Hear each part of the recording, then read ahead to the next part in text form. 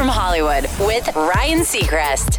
Paramore's Hayley Williams recently unleashed her first batch of solo songs and accompanying videos off her upcoming album Petals for Armor, to the delight of her fans, but not everybody was thrilled. A Swedish musician known as Iona Lee and her fans accused Hayley of blatant plagiarism, with several of the visuals in her videos bearing a striking resemblance to imagery Iona Lee had used in hers: cocoons, flower petals, white bodysuits, and more. Iona even tweeted, "Plagiarism is never flattery. Use your own brain and body."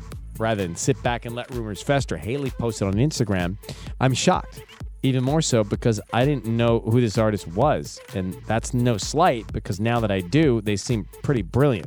This happens a lot in creative spaces. We're all humans feeding off the same raw human emotion. So this just happens. I've been vocal about all my influences because I'm proud of them, and I can say with 100% confidence this artist was definitely not one of them. If you want to see some of the videos in question by both artists side by side, they're up on airwithryan.com. That's direct from Hollywood.